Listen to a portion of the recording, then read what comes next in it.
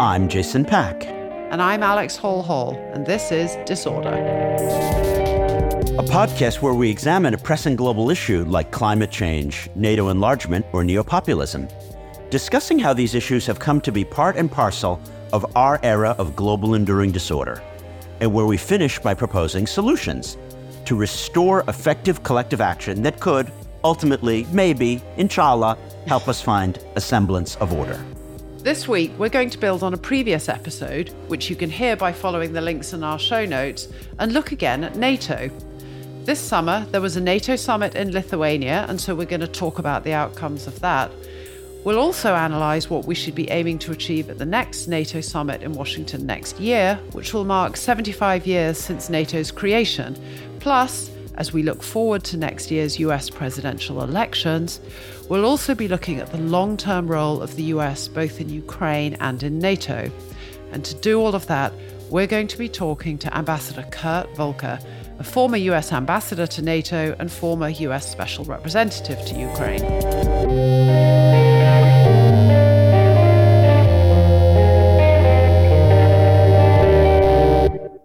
So, Jason, we're about to hear this interview with Kurt Volker.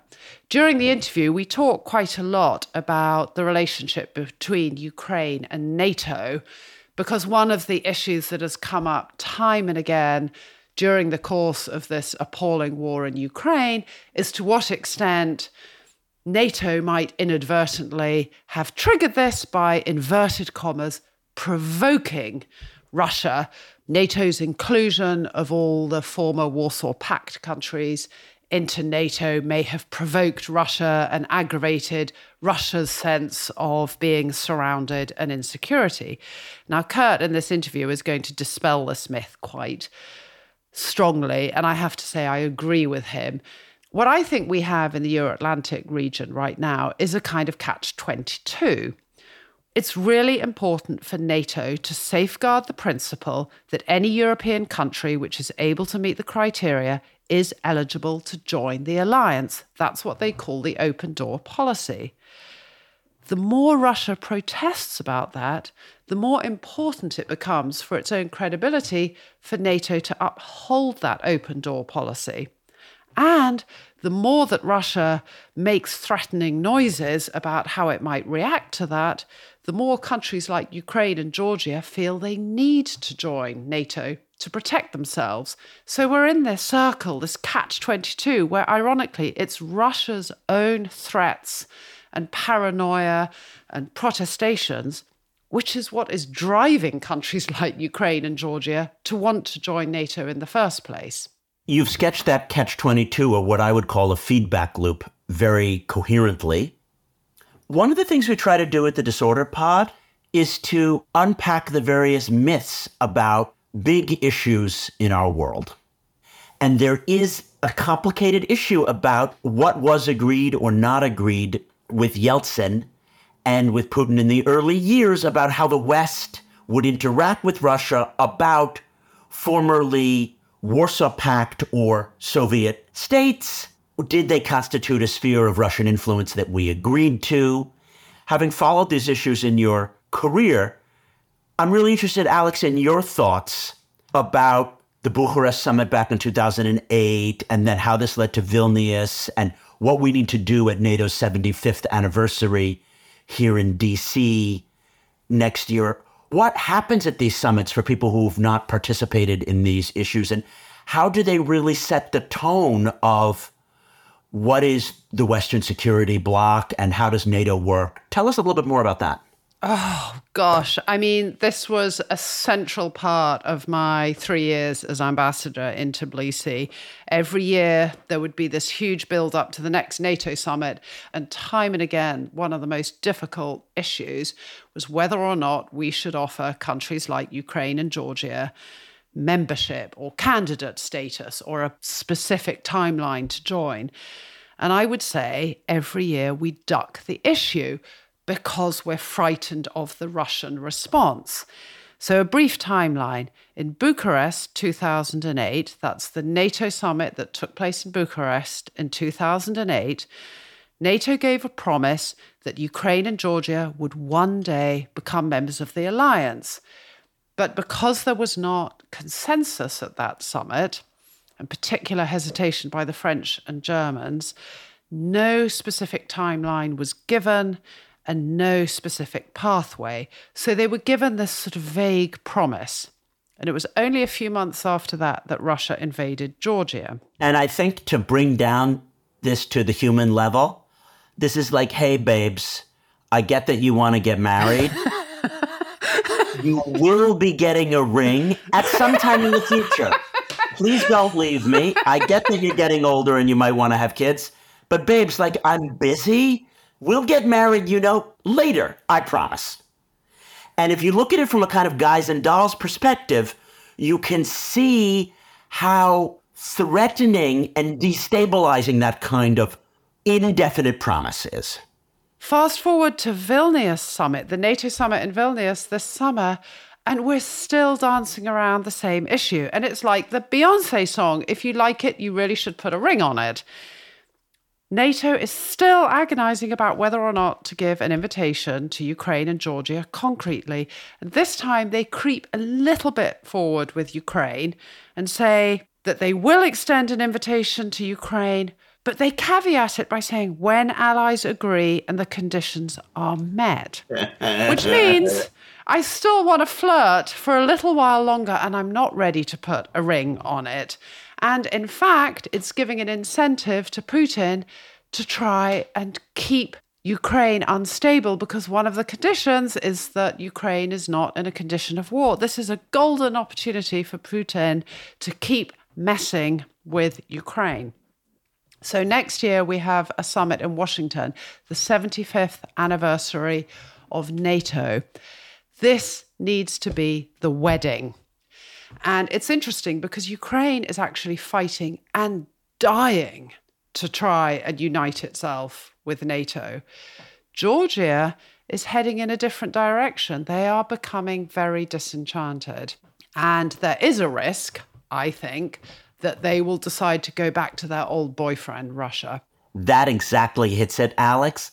It's the human psychological dimension of a society feeling let down, in the case potentially of Georgia, where they were all in. And now it's like, oh, God, you've dumped me twice and then asked to get back together. I'm not interested in getting back together now. You got over it. And the Ukrainians are like, oh, we didn't get this offer because we let you down. We didn't have enough anti-corruption legislation, or we hadn't progressed enough with our internal transparency and whatever. And they're like, I'm going to fight for this. So what you've asked is that I get a steady job and then we can get married. Okay, great. We're going to conscript all the adult males and we're going to have more than 100,000 people dying in Donbass to win this thing. And then you're going to marry us. And I can't imagine the implications, Alex, and I shudder the thought.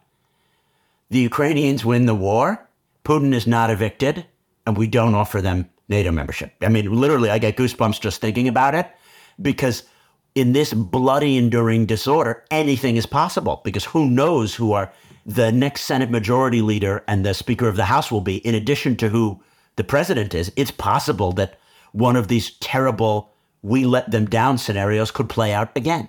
It's like Hercules completing the 12 labors and then not getting the prize, right? Ukraine is enduring the 12 labors of Hercules. And one of the things that NATO and the EU always do is they set out these concrete reforms. But the assessment of whether they've met them or not is highly subjective. But I think we should get to Kurt. I've known Kurt for a long, long time. We're good friends through our mutual shared love of the country of Georgia, and also the fact that we both have a connection to Senator John McCain, for whom Kurt worked early in his career, and where I also met my husband when he was working for Senator John McCain. One of the successful initiatives launched by Kurt was to set up an annual forum in Tbilisi to talk about security challenges in the Euro-Atlantic region, particularly the threat posed by Russia to countries in what we like to call the grey zone, aspiring to join NATO but not yet full members, countries like Ukraine and Georgia. So Kurt and I have both come back from the most recent forum in Tbilisi, which talked about the current state of the war in Ukraine, and how, the title of the forum being, we can defeat Putinism. So I began by asking him what were his main takeaways from that forum. The theme is defeating Putinism and what's going on in that part of the world. It's really Ukraine that's defeating Putinism, or maybe even more to the point, it's Putin that's defeating Putinism, because he has overreached in a dramatic and awful way. He has dramatically weakened the Russian military. He's weakened the economy. He's having to run off to meet with Kim Jong-un to get spare parts and artillery. This is really rather striking, what has happened with Putin and Putinism in Russia. And I think the longer he continues this war in Ukraine, the more he's going to churn up Russia. And at some point, the system's going to snap. Right now, I'd say that Putin and Putinism are getting weaker. Ukraine is guaranteed to survive, but the West is still afraid of its own shadow. We're still afraid to accept that, in fact, it's in our interest for Ukraine to win, for Russia to lose, and to end this imperial and genocidal ideology. We're just afraid of everything. Why are we so afraid? That's fairly easy to identify. People are afraid of Putin turning to nuclear weapons. We're afraid of World War III. We're afraid of escalation in a wider war. We're afraid of Russia disintegrating and then having something even worse. We're afraid of a leader in Russia who's even more ruthless than Putin. We're afraid of having to explain this in our domestic politics. So all of these things just cause certainly the U.S. administration, but not only, and Germany as well and elsewhere, cause everyone to freeze up.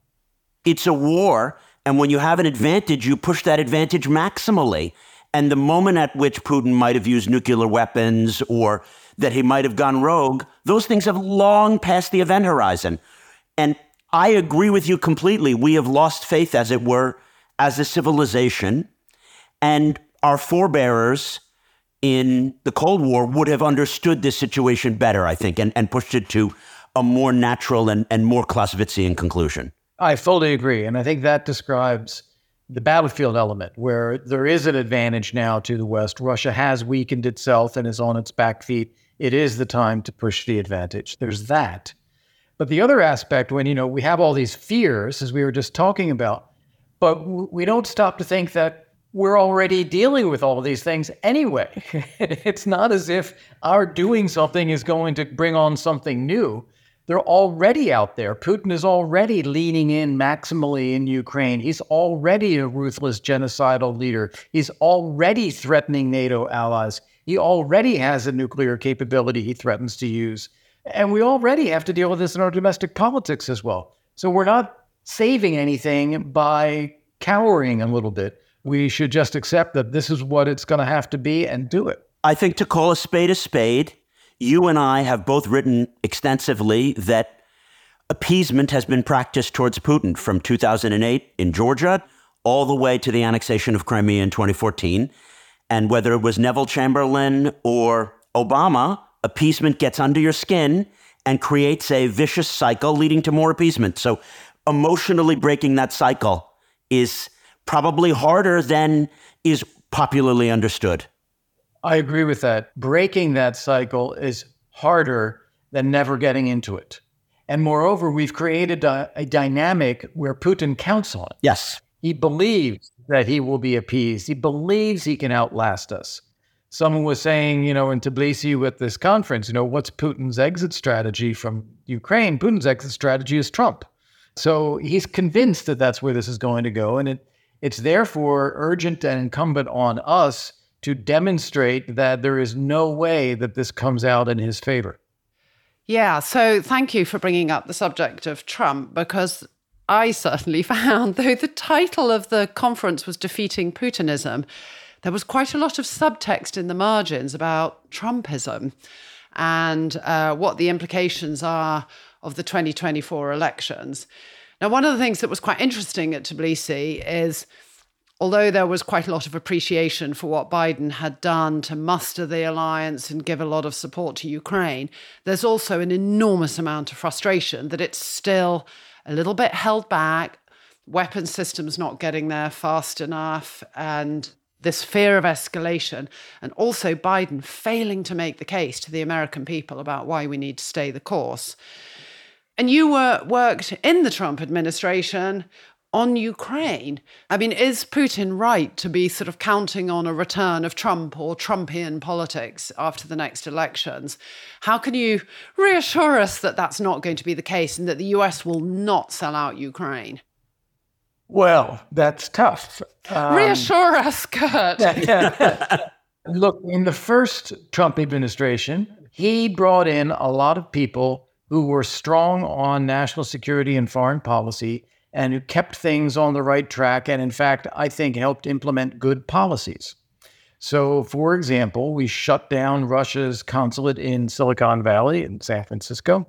We imposed new sanctions on Russia because of what it was already doing globally. We lifted the Obama-era arms embargo on Ukraine, and we got Javelin anti-tank systems into the Ukrainians' hands in Trump's first year in office. The problem is that I can't say with any confidence that that would happen a second time.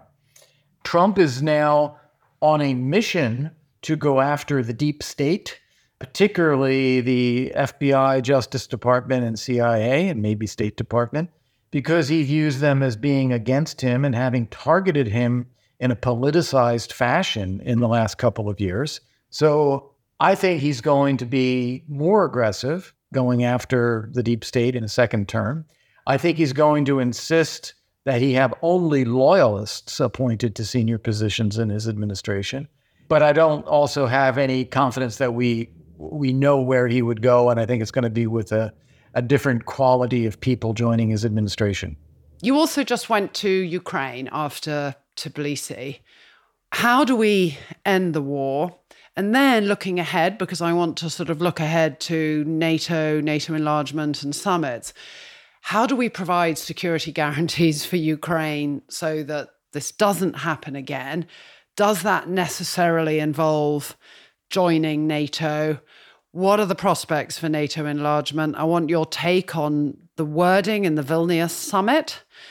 What do we need to do between now and the Washington summit if you think enlargement is the solution or some other solution? That's a lot of questions, but I want to get as much out of you. So that's one question. Okay.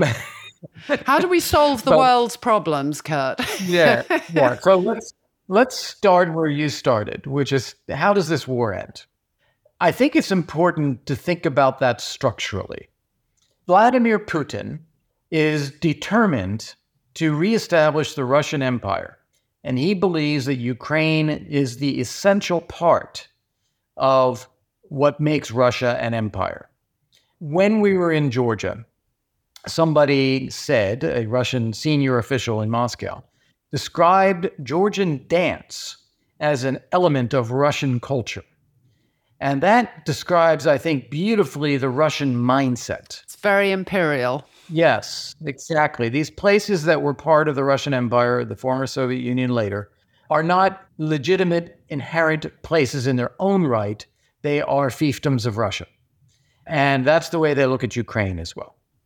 So Putin in particular is determined to just fight and fight and fight and take it on. He's made this perfectly clear.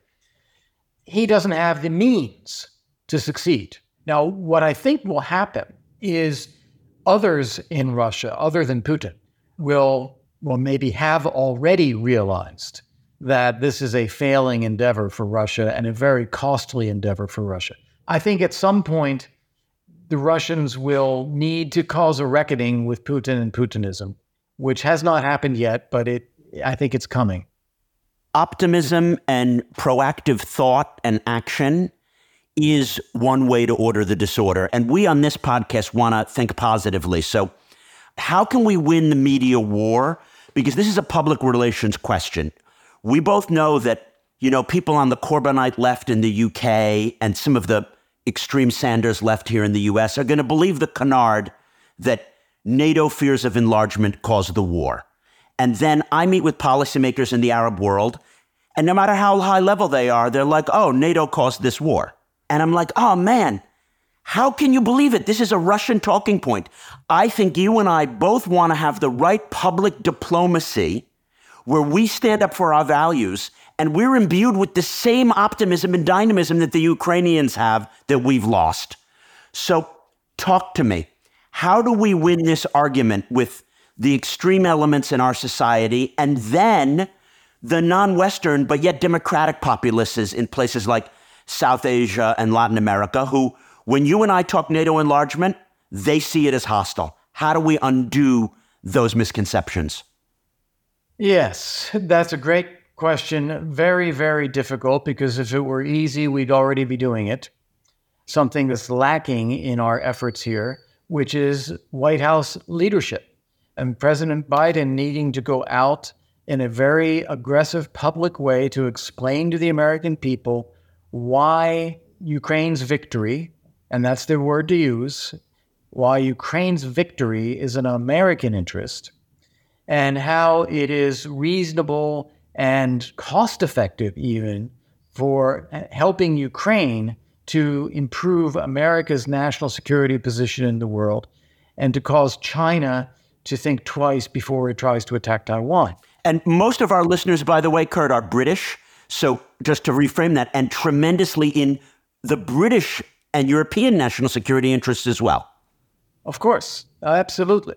Absolutely. I think British leaders have done a better job of explaining the stakes and Britain's interests in this to a British audience better than we've done in the United States and that European politicians have done in their home countries. But we do have to go out and do that. And the reason we have not, and this is the fundamental thing, is we are afraid. Particularly Biden is afraid that if he goes out and makes a robust case for Ukraine, his opponents, particularly on the far right, will accuse him of warmongering, of being reckless, of dragging us into World War III, all of these accusations. And so he's hesitant to dive into that and take it on.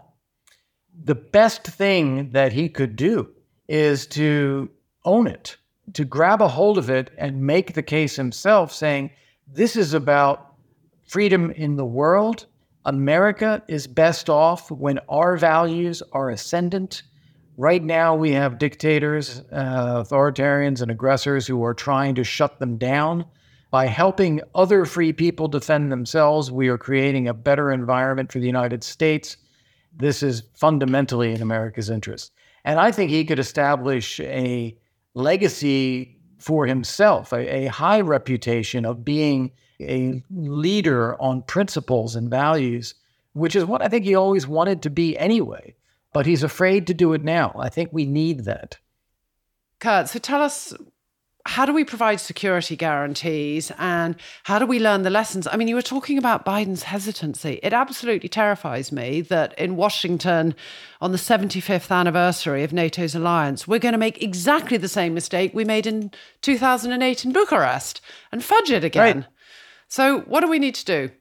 We need to invite Ukraine to join NATO as quickly as possible. Everyone will say, oh, how can you do that when the country is still at war? Won't that drag us all into a war, a NATO war with Russia, and won't that be World War III? And the flip side of that is if you don't do it, you give Putin every incentive to keep the war going, because the fact of the war is what's preventing everyone from ending it and securing Ukraine. So I think we need to face up to the facts that it is a war. And if you want to stop it, the best way to stop it is to assure that Ukraine will be protected.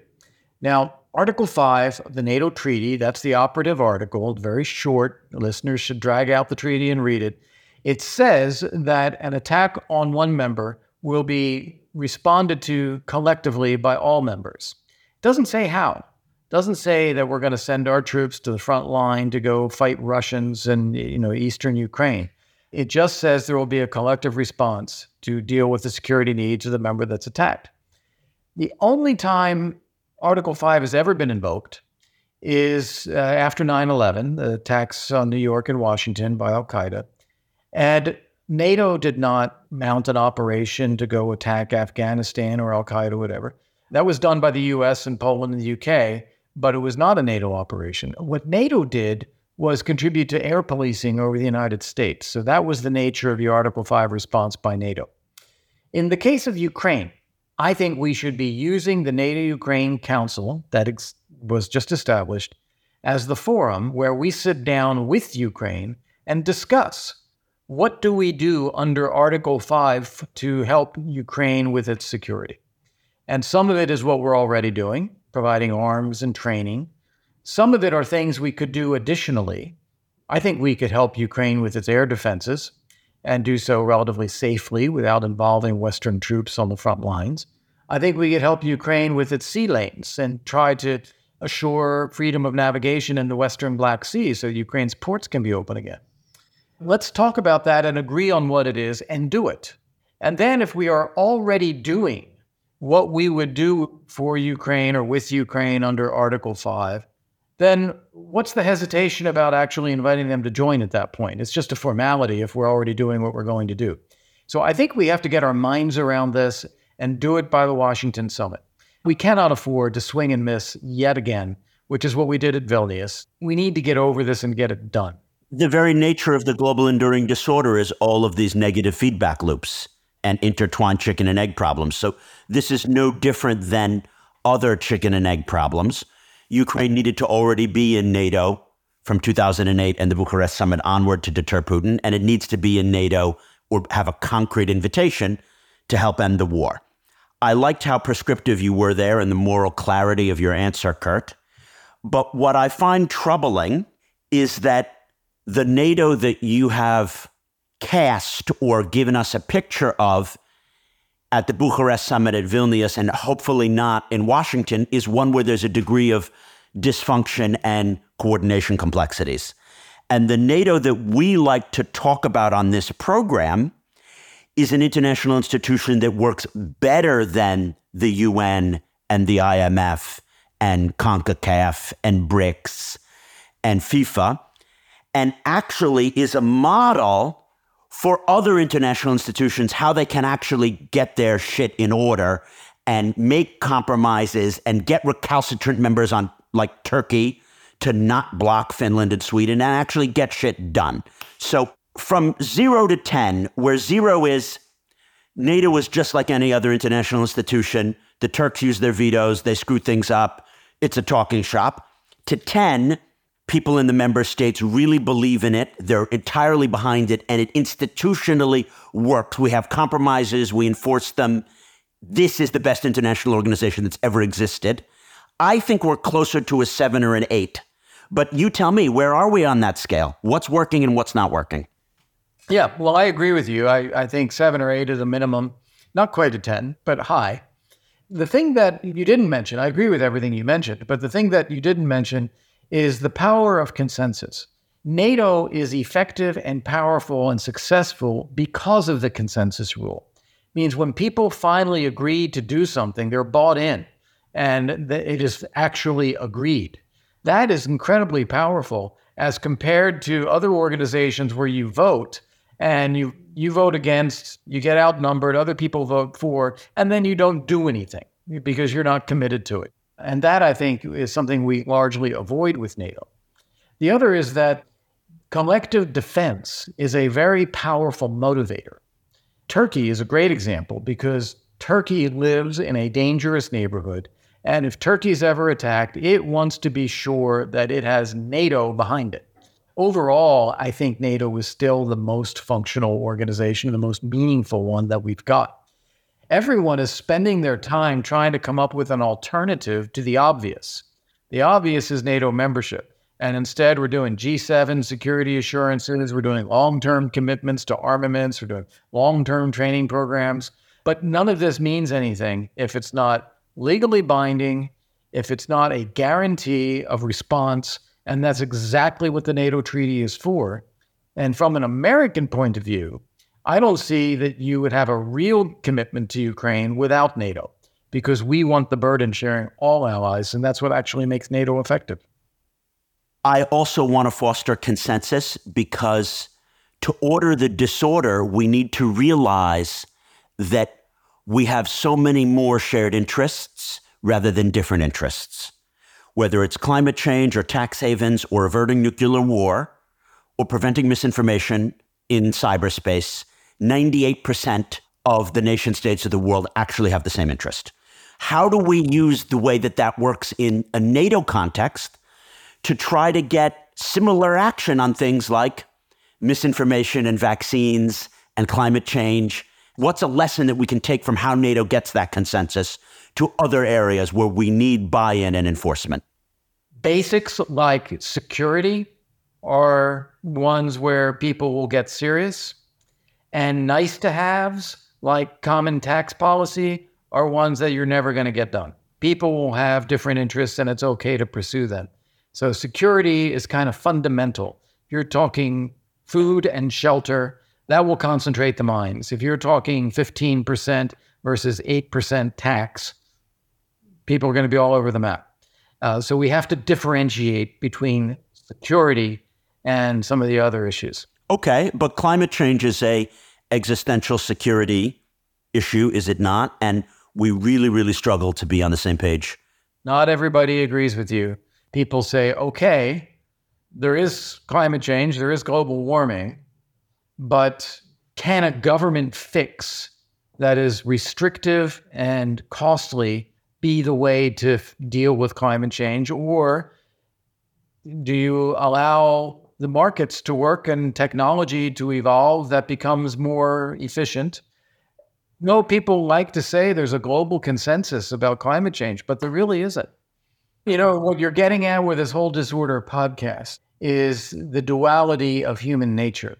You're getting at the fact, on the one hand, that humans are hopeful, aspiring, moral, the type of beings that are trying to build a better world. And at the same time, humans are prone to failure and self-destruction.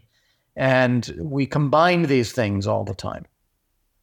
Can NATO, given what we've sketched here, the way that it can build consensus, the way that it can channel states and individuals' desires for security and making compromise, can it play a role in restoring and upholding and expanding a democratic-led order outside of Europe? We don't traditionally think of NATO as a key instrument in confronting Chinese aggression or in containing disorderers like Iran. But when we win in Ukraine, what can we do to take what we've learned institutionally to confront these other challenges? Well, that's a tough one.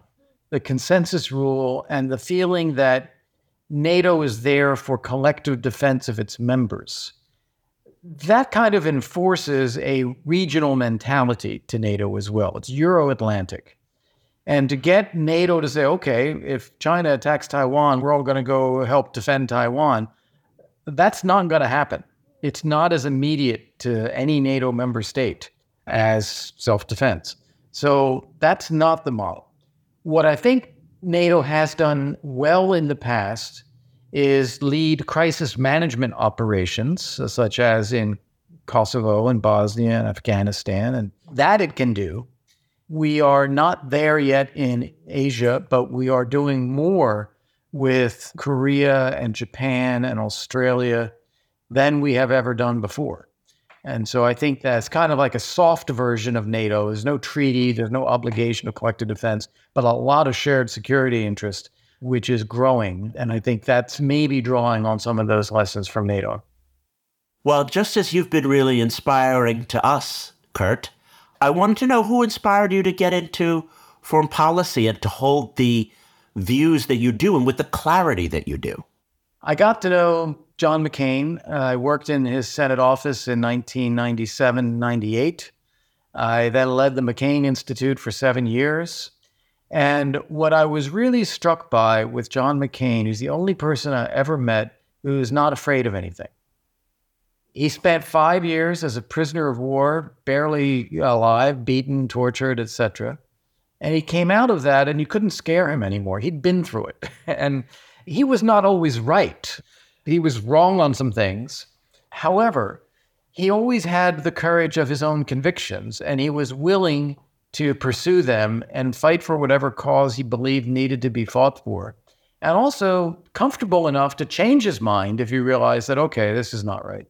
I realized that if you want to be successful, if you want others to believe in you, you want to be a leader, you have to have courage and integrity and the willingness to act. You've ended on such a lovely, inspiring note, because it's so easy to believe nothing can be done, that this is all too difficult. But actually, and we come back to this time and time again in the podcast, it can be done with the self-belief and the courage and the leadership. Not only is it something can be done, something will be done. And who's going to be doing it? Is it going to be people fighting for the right causes?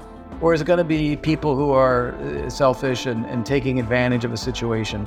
It's imperative that those who are fighting for the right causes actually get up and do. After the break, how could lessons from how NATO works help us order the disorder?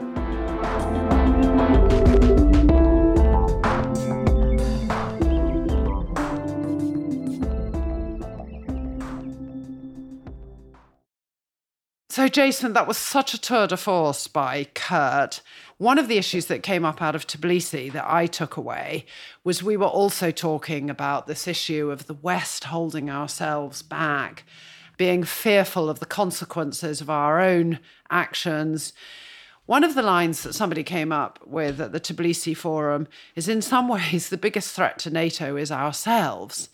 That we need to trust in ourselves, we need to trust in our mission, and we need to have the confidence of our convictions, which is something that Senator John McCain had in abundance. The other point that I really took away, and we said, well, you know, Ukraine is defeating Putinism. And then he said, well, actually, even you could say it's Putin defeating Putinism. I thought there was so much in that. What did you take away from the interview? There's a lot of complexity to these issues. And I have to say, Alex, that was certainly a challenging interview for me. I enjoy that we've been having on tons of guests who can inspire me, but we haven't really had one so far where I don't necessarily agree with them on every issue. And that's important, to have real political debates. For example, I disagree with the view that Biden has been soft on supporting Taiwan or deterring China. And I respect Kurt's perspective that climate change or AI might not be perceived by enough of the global populace as an existential security issue. And I hold the view climate change, AI, cyber misinformation are truly existential. And for many of us, they may even be more existential than the fear of nuclear war. So for me, this was a great opportunity to agree disagreeably with Kurt while learning from him and being inspired. Yeah, I didn't think Kurt was saying that it's, for example, climate change is not a security issue. He's just saying that it's not for everybody. It's not experienced in the same way. And you and I talked about this in one of the earlier episodes, which is one of the challenges with an issue like climate change, is that for half of humanity, they're already experiencing it, and it already is a security or a life-threatening issue for them. But for another half of humanity, and unfortunately those who are living predominantly in the pollution-producing countries, we're kind of shielded from the consequences of climate change. So I don't think he was defending the proposition. He was just saying that it's not perceived in the same way imminently. It was really interesting for me to hear from Kurt that it wasn't Obama providing the anti-tank Javelin missiles to Ukraine. In fact, he was asked to do so and didn't. But that Trump, who was known for his pro-Russian and anti-Ukrainian sympathies, did provide 400 Javelins to Ukraine. I would kind of chalk this up to the fact that in America, we have checks and balances, we have multiple nodes of decision-making, and H.R. McMaster and a lot of traditional McCain-style Republicans in Congress in the beginning of the Trump period were like, this guy is kissing up way too much to Putin. We're going to have to sanction Russia and arm the Ukrainians even more than Obama was. Otherwise, he's going to give them the farm. But what this does for me is that even as someone who follows these issues, I realize that we can't just make simple assumptions about how American foreign policy was done, that, well, if Trump did it, it was pro-Russia, or if Obama did it, it was good in this way. And then that's essentially false. And that we on the Disorder Show are happy to say there were things that happened in the Trump period that were good decisions, and that there were things that happened in the Obama and other periods which were completely limp-wristed. And you just have to face that. Absolutely. That gets us to the point that we were also talking about with Kurt about why we need leaders who can make the case, who can help connect the dots for their publics about why something that appears to be happening in a far-off place and doesn't concern them actually is related to their security. And if we don't face up to it and take the hard choices now, the actions are only going to be more hard the later we leave them and more costly. So we need to be willing to face up to these things now. But it's the leadership needed to join the dots and make those connections. Yes, and if I could order that disorder, you might think that as the world's problems became more complicated, we need more technocratic leadership, because how to regulate the internet and make sure that the AI has the correct regulation, these are technical questions and you need a lot of computer and economic knowledge. And that's also true. But given the disparate nature of our media space, we also need more charismatic and more down-to-earth leadership with the rhetorical flourishes of a Churchill, or to my mind, an Obama, but Obama resonates with me and not with everyone, because complicated problems need to be made simple and need to be made that the average person is motivated to do his part, and we need that more than ever. And that kind of leadership, where technical competence is guaranteed in the administration, but there's relatability to the people. Wow, that's a difficult thing to solve, but we need that to get out of this disorder. And, you know, this goes to the point about civil servants. Civil servants need to provide the technical advice and expertise, and you need a leader who can grasp the essence and then communicate why it matters. Yeah. And that's what we're trying to do in this podcast. We are harnessing experts. We're trying to digest why this stuff matters. That's what we're doing, Jason.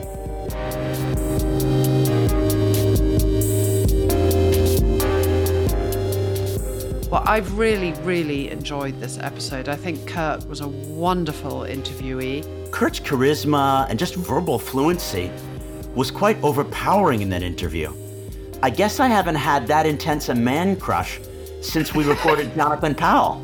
Do you want to put a ring on it? You know, when you have one of these man crushes, it doesn't need to be forever. It's like a little man crush. I just want to kind of, you know, feel it out. Well, I definitely love Kurt. He is very smooth and he's very smart. If you want to support our show, there are many ways to do just that. First of all, you can follow Disorder now wherever you're listening.